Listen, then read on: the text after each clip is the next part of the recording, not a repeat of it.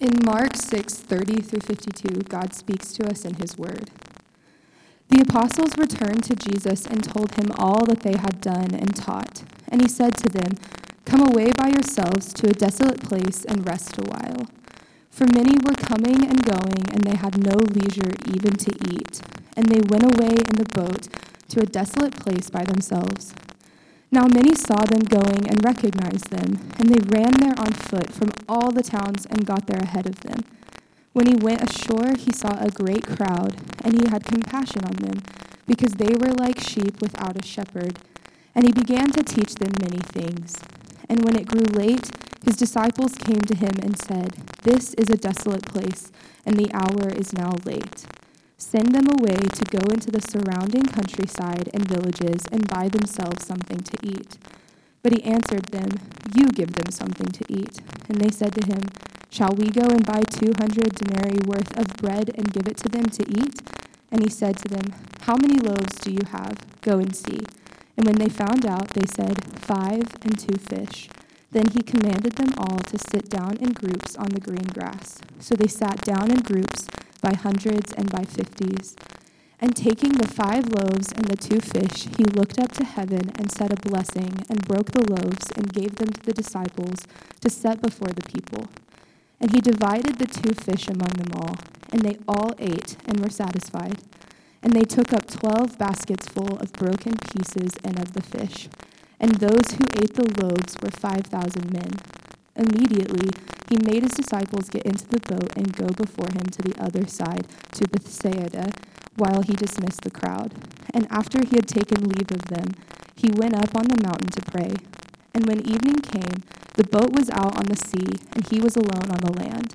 And he saw that they were making headway painfully, for the wind was against them.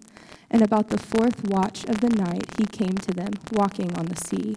He meant to pass by them, but when they saw him walking on the sea, they thought it was a ghost and cried out, for they all saw him and were terrified. But immediately he spoke to them and said, "Take heart, it is I. Do not be afraid." And he got into the boat with them, and the wind ceased, and they were utterly astonished, for they did not understand about the loaves, but their hearts were hardened. This is the word of the Lord.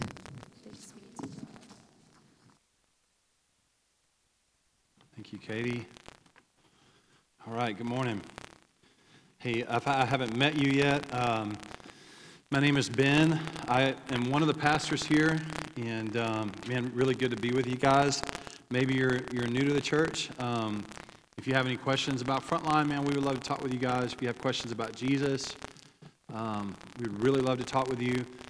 It is not lost on me that if you're not used to church, or if you're not maybe a Christian, or you're not walking with the Lord, it's not lost on me like how probably hard it was for you to get up and come to church today. And it's not lost on me how weird all of this seems probably to you. And I just want you to know that even though I don't know you, I'm actually proud of you. Proud of you for just coming. Proud of you for just being here.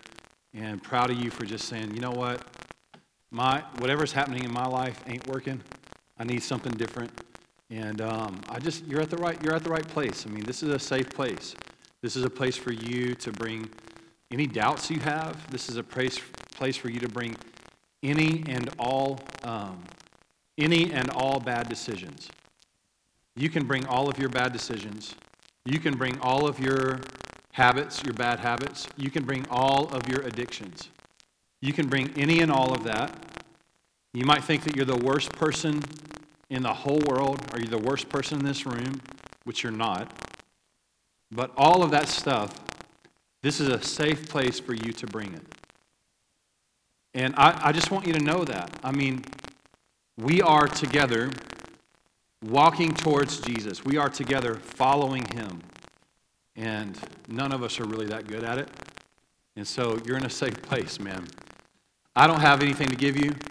I don't have any real wise words. I don't have any kind of like cultural hot takes. You're not going to be impressed or amazed at like my one-liners.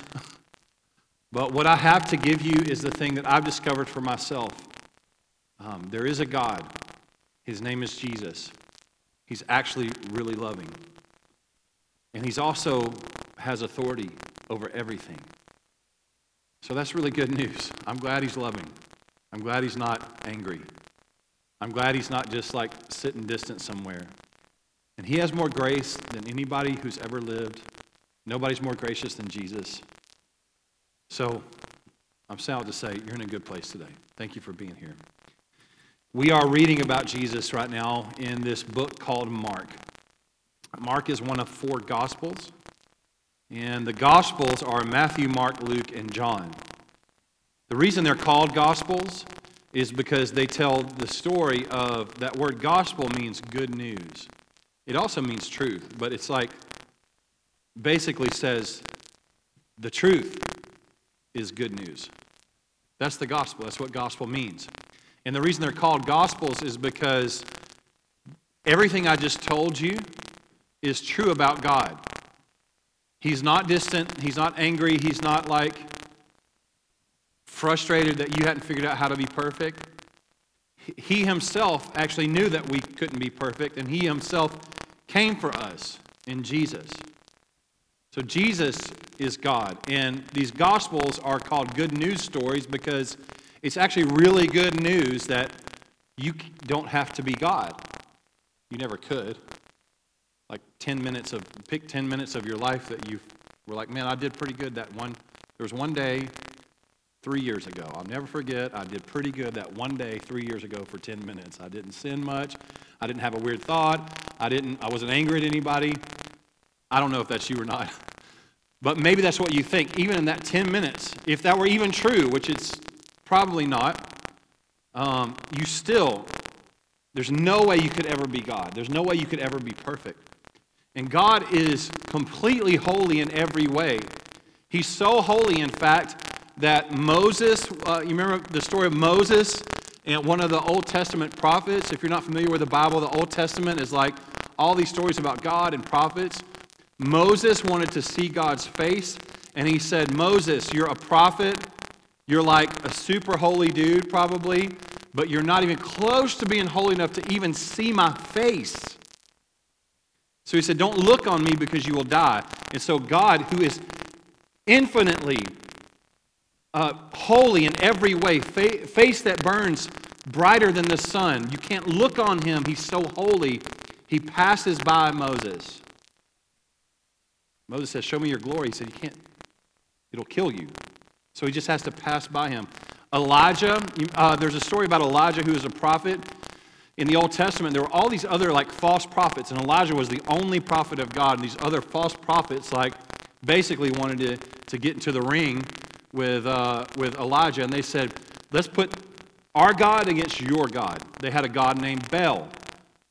And Elijah was a prophet of Yahweh, the one true God. And in this standoff, Elijah called down fire from heaven, and God consumed up all of this random, stupid stuff that they were doing. Their God didn't show up, and God did. Elijah runs away. He's freaking out a little bit. He's tired. And God says, I will come to you. I will show you my glory, but you can't see my face either. And so what I'm trying to say is it's like God is holy beyond holy beyond holy. I mean, the holiness of 1,000 burning suns. We cannot even see him. And even on your best day and your best behavior, you can't get to that level of holiness. So what are you going to do with all of that non-holiness? What are you going to do with it? How are you going to stand before a holy God with all of that darkness and sin? And I'm preaching to myself, man. There's got to be another way. There's no way you can. Think about your life. Just reason with me for a minute. There's no way that you can. You have no hope. There's no hope. The only way that you could possibly stand before God is that God himself, make a way. And the gospel of Mark is the good news of the truth that God did make a way. And we're reading this story about the way, Jesus, God's Son, who did everything that we couldn't do lived a perfect life. He never sinned. He absorbed the wrath of the justice of the holiness of God. And he rose from the dead. And we're hearing his story through Mark. And it's been crazy. It's been crazy. Jesus is alive. And he's healing people. And he raises this little girl from the dead. It's a really sweet moment. This man comes in. He's a temple priest. And he says, God, I need your help. The temple priests hated Jesus. And this guy was a high-ranking official in the synagogue, and he says, I need your help. I'm desperate. Jesus follows him. He raises he says, Talitha Kumi, little girl, rise and walk. He raises his little girl from the dead. And then one of my favorite moments in all of the Bible, he raises her from the dead. Her dad's astonished. His disciples are astonished. The little girl has now hurt. She's got blood moving through her veins now. Her heart's beating. Her brain's firing. And what Jesus says next is, hey, get the girl something to eat. What a compassionate God. That is so tender to me. He's raised her from the dead. No big deal. Has she had any food? I love that. There's a woman with a blood disorder that touches his garment. She's had a blood disorder forever. She touches his garment, just like the crowd's pressing in. She touches his garment. He feels her touch her garment. She said, if I could just touch his garment, I'll be healed of this 12-year blood disorder. She's healed instantly. And Jesus, with crowd pressing in, says, who touched me? And the disciples are like, what do you mean? There are 1,000 people around you, Jesus. We've got a schedule to keep, brother. Compassionate Jesus says, who touched me? He takes time with this woman. There's 1,000 people that touched him, but he knew that he healed someone. She bows down before him. Just compassionate Jesus. Now our story now is Jesus in front of a crowd. We see his compassion again. He cares that they're hungry. He cares that they're weary. So the first thing I want you to see is quite simply this. Jesus is compassionate. Jesus is compassionate. The apostles returned to Jesus and told him all that they had done and taught. So Jesus has just sent out the apostles to go and pray for the sick and heal them in Jesus' name. And they came back and said all that they had done and taught. They've been out working. And then he said to them, this is what Jesus said to them, come away by yourselves to a desolate place and rest a while. For many were coming and going, and they had no leisure even to eat. And they went away in the boat to a desolate place by themselves. Now, many saw them going and recognized them, and they ran there on foot from all the towns and got there ahead of them. And when he went ashore, he saw a great crowd, and he had compassion on them because they were like sheep without a shepherd. And he began to teach them many things. Jesus is compassionate. He sends out the disciples. They go and cast out demons in Jesus' name. They go heal the sick in Jesus' name under his authority. Imagine how much you would freak out if no one in the history of your town, if no one in the history of your family, if you had never seen any healings or heard of any miracles in your life, and now Jesus, this man, is healing people, and he tells you that you can do the same under his authority. Imagine what you would feel like. The fear and anxiety that you would feel when you went out under his authority, and he said, now you can go and heal people. Like, what? What do you mean I can go and heal people? That's like God-only business. And then you go, okay, let's go see if this man's crazy or not. Come on to somebody that's broken down, sick, dying, whatever. In Jesus' name, get up and walk. And they do. Now imagine the kind of just the shot in the arm that would be, like instant spiritual adrenaline. It's like, man, okay, I have the power to heal people now. First superhuman to ever live Let me go get a cape. I might not ever see y'all again. I'm about to get to work. That's what I would do. And they go and they work and they're exhausted. They come back to Jesus and you're going back and you're telling him like, you ain't going to believe this. I prayed for somebody. They got up. There's this other person over here that had this weird disease, been fighting forever. Man, I prayed for them. The molecule, their body like healed itself in Jesus' name. Other people got saved. There was people influenced and oppressed and possessed by demons. And Jesus, we prayed for them, and the demons feared us because of your name. And I would be like, see ya, I'm going to go keep doing that stuff. Jesus, in his compassion, does what we think that he never does. Because, see, we think that God is only concerned about the stuff that we do for him. And he's not. That's not his primary concern. The fact is this, Jesus doesn't need you to bring his kingdom on earth. He doesn't need you to do that. He will bring his kingdom on earth with or without you. He wants you to do it, but he doesn't need you. And in his compassion, what he says to them is what a lot of y'all need to hear today. He says, come away by yourselves to a desolate place and rest.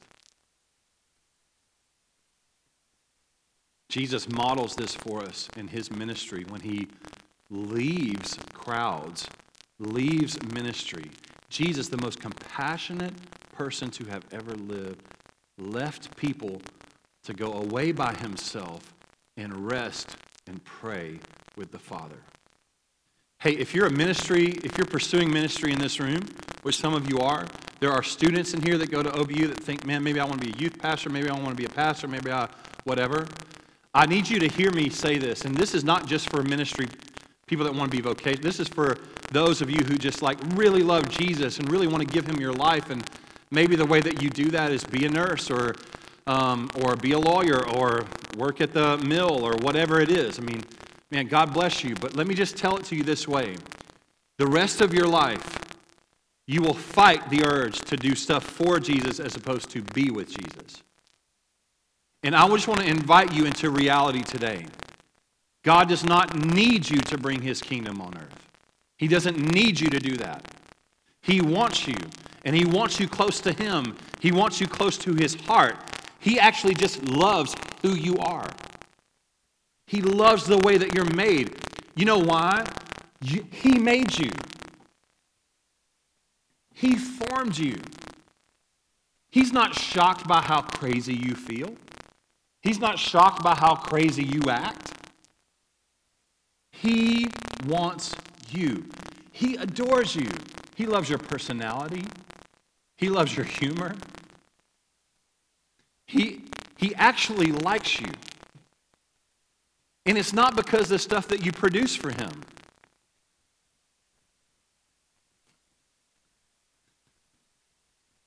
I was talking with a friend lately and recently, and he was telling me, he's one of our elders in Frontline, in one of our other congregations, and he said when he got saved, he kept thinking like, man, God really did a good thing when he saved me. If this was PE class and God was picking teams, guaranteed I'd be the first one because I am super gifted, super talented. I'm going to do a lot of good stuff for God.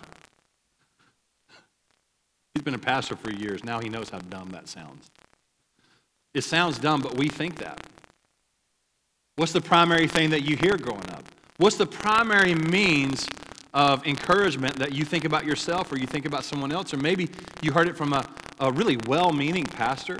It's not a bad thing to say, but it becomes our dominant thing when we think about God. And it's this, man, God's really going to use you. I really want to be used by God.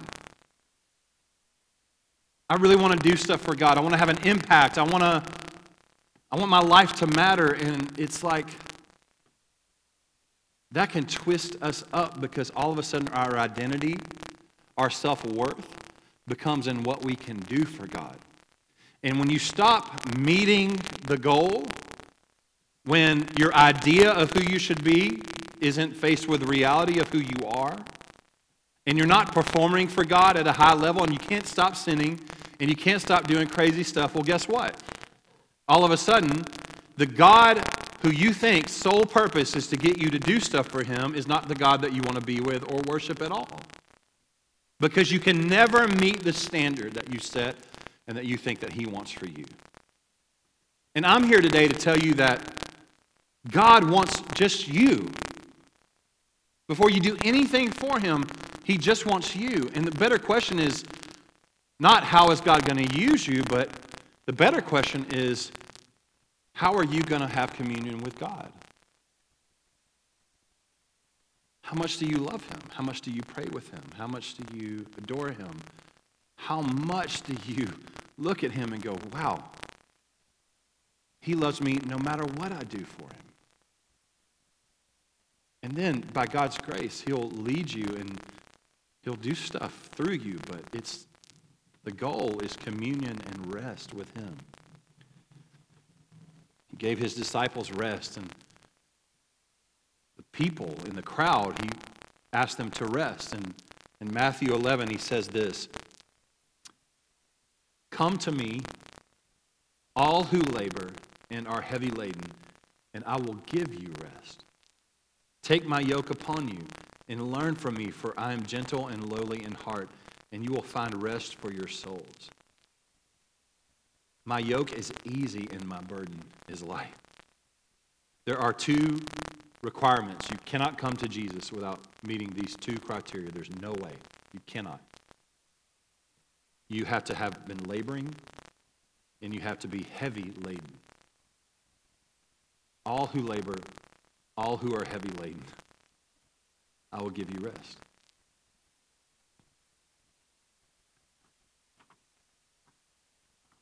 He's compassionate. He wants you.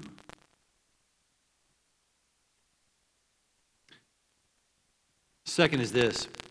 He's not just compassionate, he's also a provider. Disciples look out on the crowd because Jesus had compassion. Remember, they were trying to run away from the crowd, and Jesus had compassion on them. And then the disciples, it's getting late, so apparently Jesus had been teaching like way too long.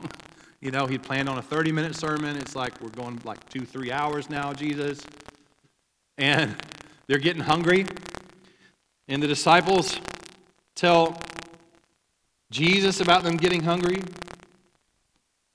And the disciples say, should they go in town and get something to eat? And Jesus says, why don't you give them something to eat? Now remember, he had just given them authority. They had cast out demons, healed the sick, done all kinds of crazy things in his name. They literally just did that. And here they are going, should we send them to provide for themselves? And Jesus is again teaching them a lesson. He says, why don't you give them something to eat? Why don't you provide?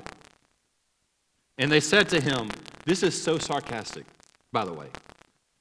Shall we go and buy 200 denarii worth of bread and give it to them to eat? Now listen, 5,000 men ate that day, which means that there were probably more like 10,000 people, women and children as well. This is a lot of people to feed. 200 denarii is just a number, a huge number that they throw out to be sarcastic to God, because they've already forgotten that he is in fact God and not just a teacher. They've already forgotten that because they continue to forget it. And they can cast out demons. They see him hold a little girl's hand who's dead, and he says, Talitha Kumi, little girl, rise and walk. She rises from the dead. They watched all this happen. And now it's like they forgot that happened yesterday. And they all of a sudden forgot that he has the power over the wind and the waves. He has power over death and life and blood disorders itself. But how are we going to get this food to these people? Man, that sounds familiar. You know why? You know why the disciples did that? It's because they're limited. It's the same thing with us. It's the same thing with the crowd. The crowd is limited. The people are limited. The disciples are limited. We are limited in our scope and our understanding. You need God to even believe God.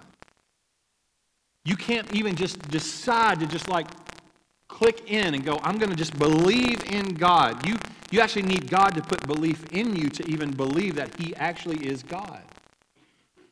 And what we do in our life, because we're so limited, is we chase our tail. And we freak out and we try to control everything and everybody because we've got an idea of just how our life should go. Or just how we should feel. And in our limitation, it never meets our own standard. I have yet to meet anyone, see an interview, see like a real interview with whoever.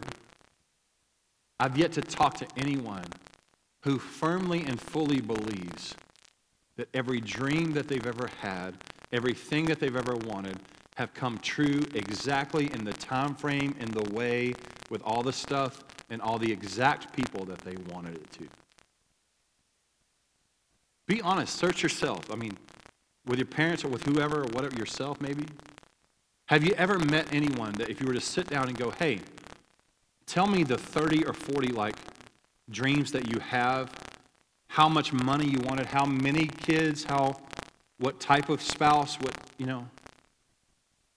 what kind of house, at what time, at what moment in your life? Did you hit all of those marks? The answer is 100% of the time, if people are honest, it's no. We are limited. We're limited. The crowd is limited. They chased after healing because why? They can't heal themselves. 10,000 of them. The disciples are limited. They can't provide food for these people. They can't multiply these fishes and loaves. The only person who is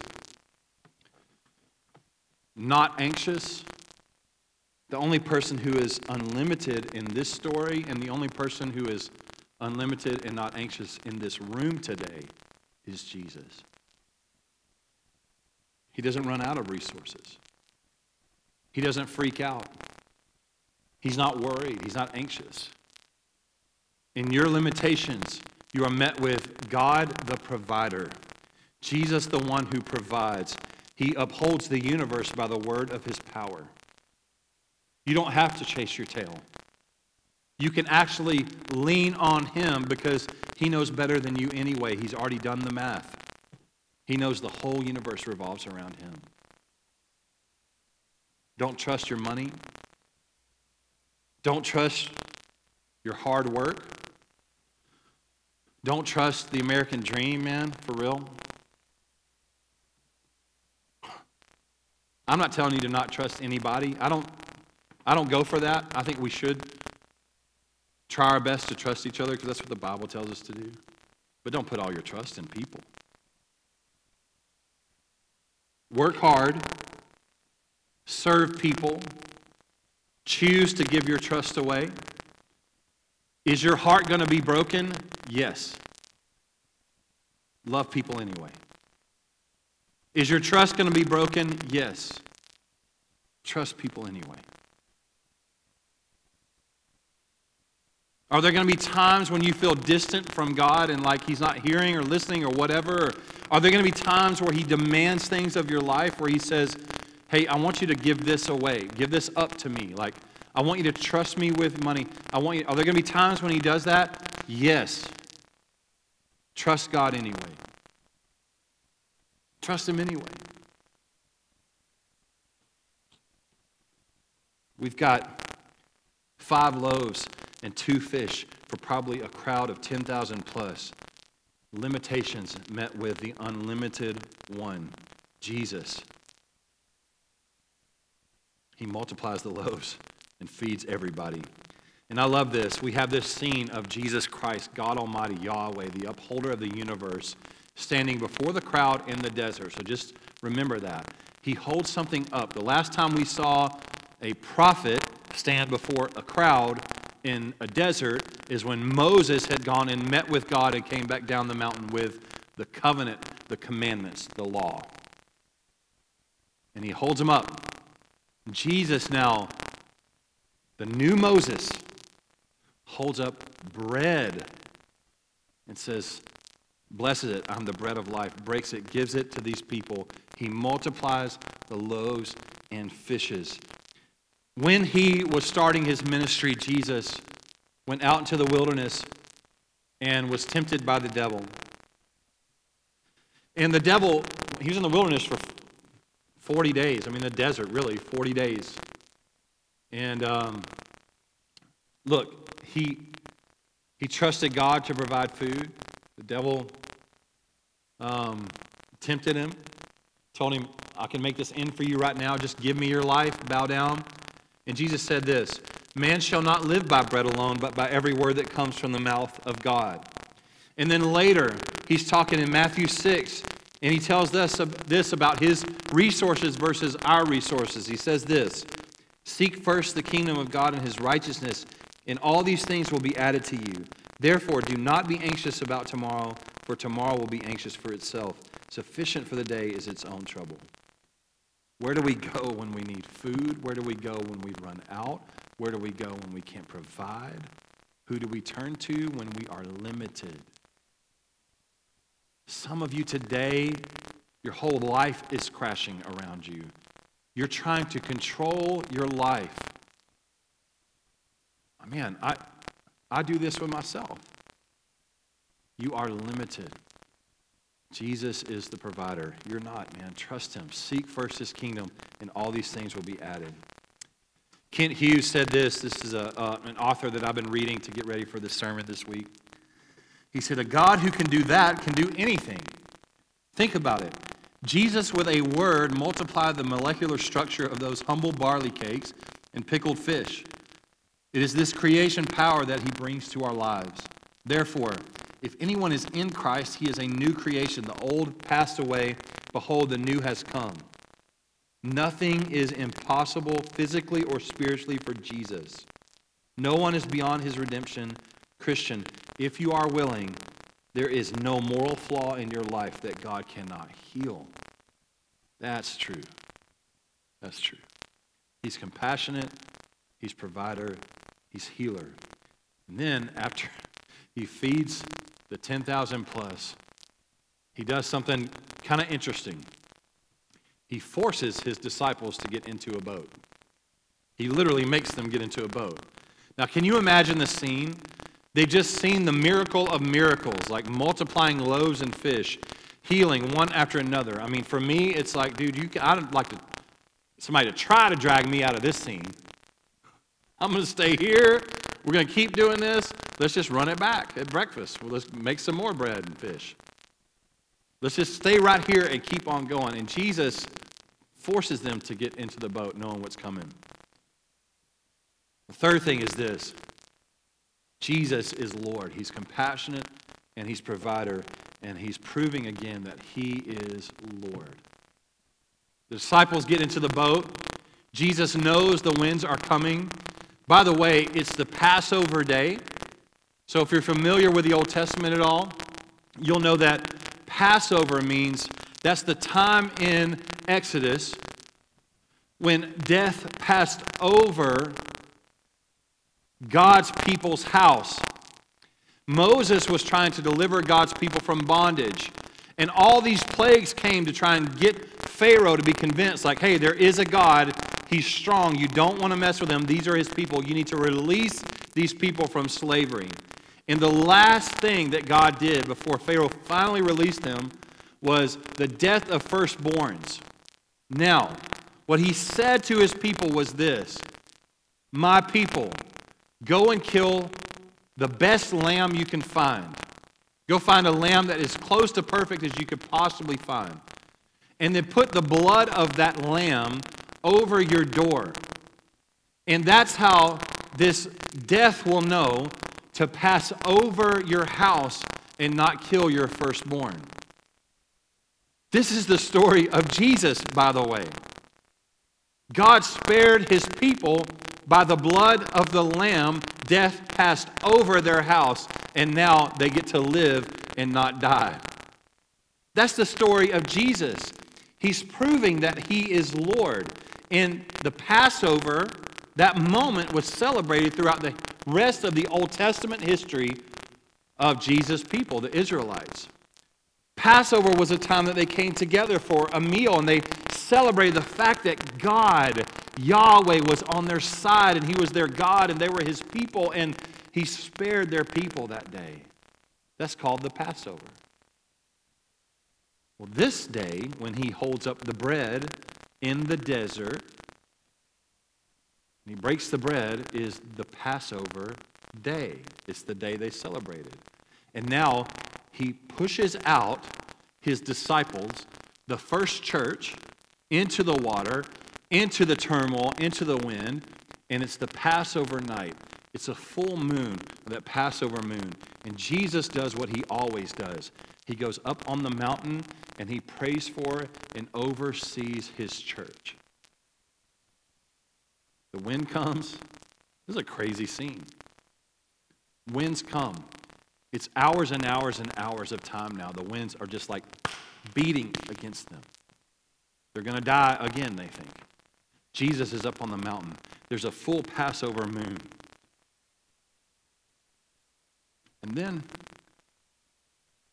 freaking out disciples, probably about 3 or 4 in the morning now, hoping they don't die. The winds will not stop. They look out, and here comes this ghostly figure, kind of like walking / hovering / we don't know on the water, and this is scary, man. It's Jesus. This dude is walking on water. Water doesn't hold weight. Water doesn't hold feet. Try to go right now and walk on some water and see where it gets you. Walking.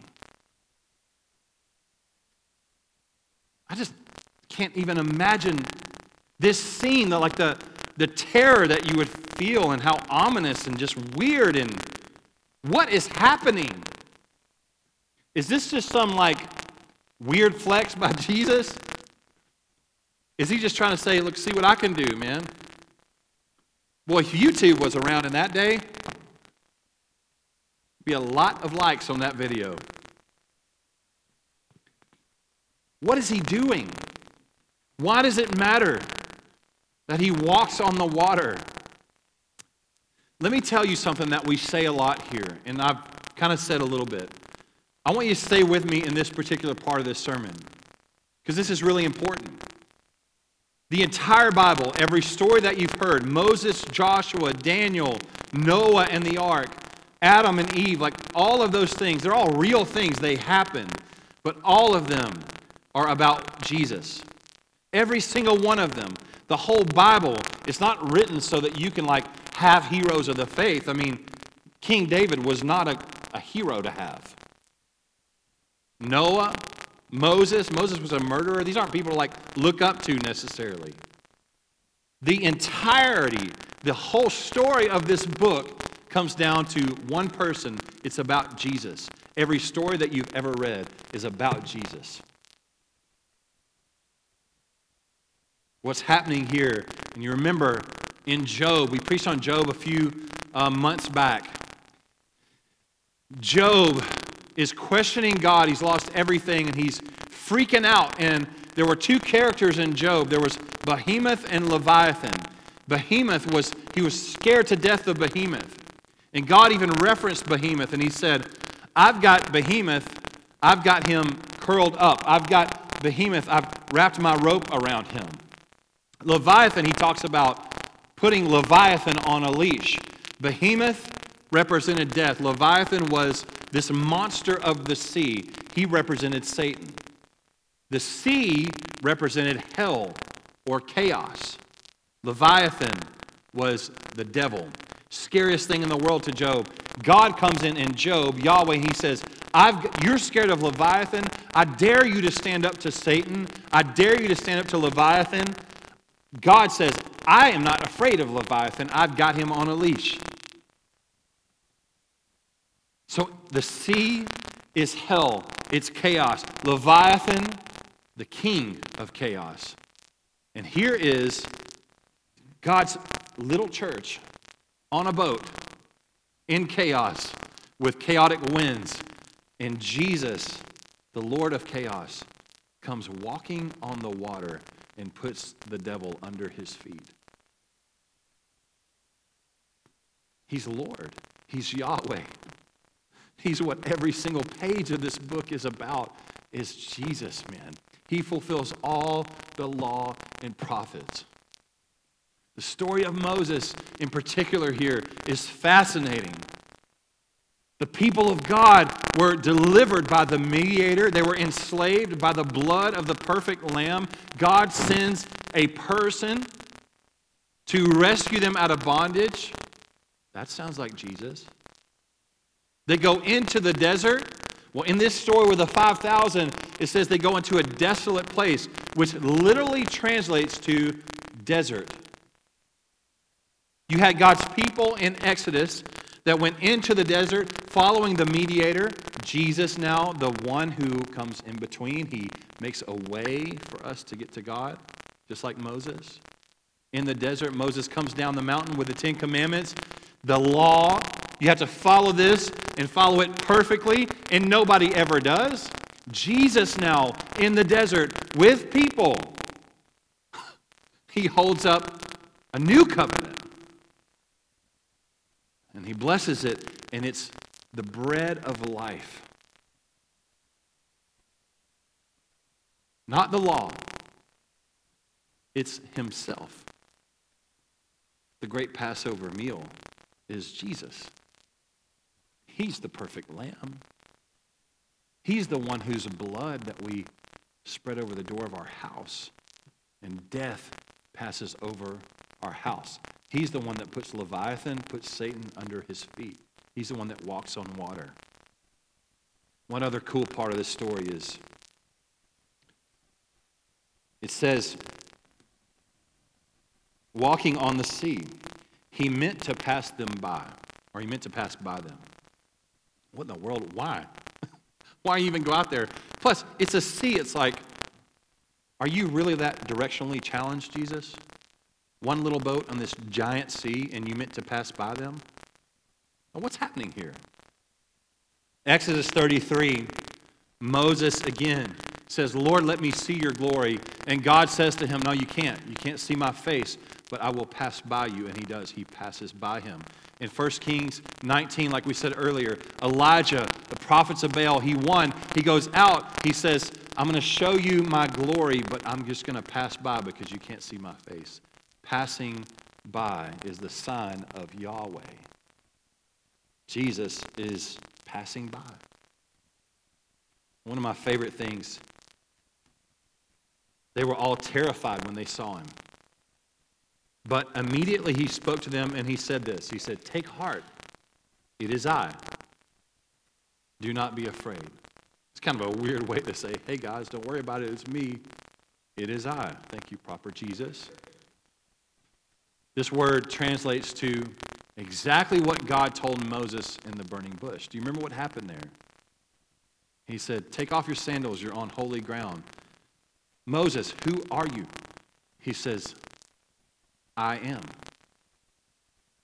The same translation, the same word here, the way Jesus describes himself as Yahweh, as God, as El Shaddai, as Jehovah. He says, take heart, it is I am. Just beautiful. He's Lord. He's Yahweh.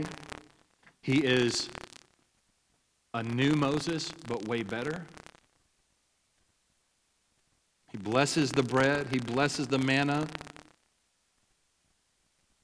He himself is the great Passover feast. I'm not kidding you today when I tell you that this book was written by God about Jesus. There's no way that any human being would be smart enough or have enough energy and time to write this book. God had to write it. It is threaded into Jesus. Man, he's compassionate. He's provider. He's Lord. He's God. He is Almighty, El Shaddai, powerful, all-knowing, all-loving.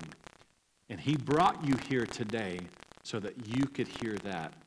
It doesn't matter how crazy you feel or how far you've gone or how little you trust him. It doesn't matter. He's still God. He's still God, and he loves you enough to bring you here. He loves you. He's pursuing you. He is literally chasing after you right now in your life. That's why you're here. He's not come to bring you shame. He's not come to bring you any sort of guilt. He's not. He's come to just tell you straight up, man, I wrote this book about myself. I am here for you today. I've been chasing after you. I want you. Come to me. All who labor and are heavy laden. Changes the way that we view communion. We're going to take the table of the Lord together. And for those who have trusted Jesus, if you've said yes to Jesus, man, this is a meal for you. And you can imagine today the scene in the desert, in the desolate place with all of those people. You join in with them, and it's God providing the bread of life and saying, this is a new covenant. In this covenant, you don't have to keep the law. This covenant, you come to Jesus who kept the law perfectly. That's what this meal is. Let's stand together.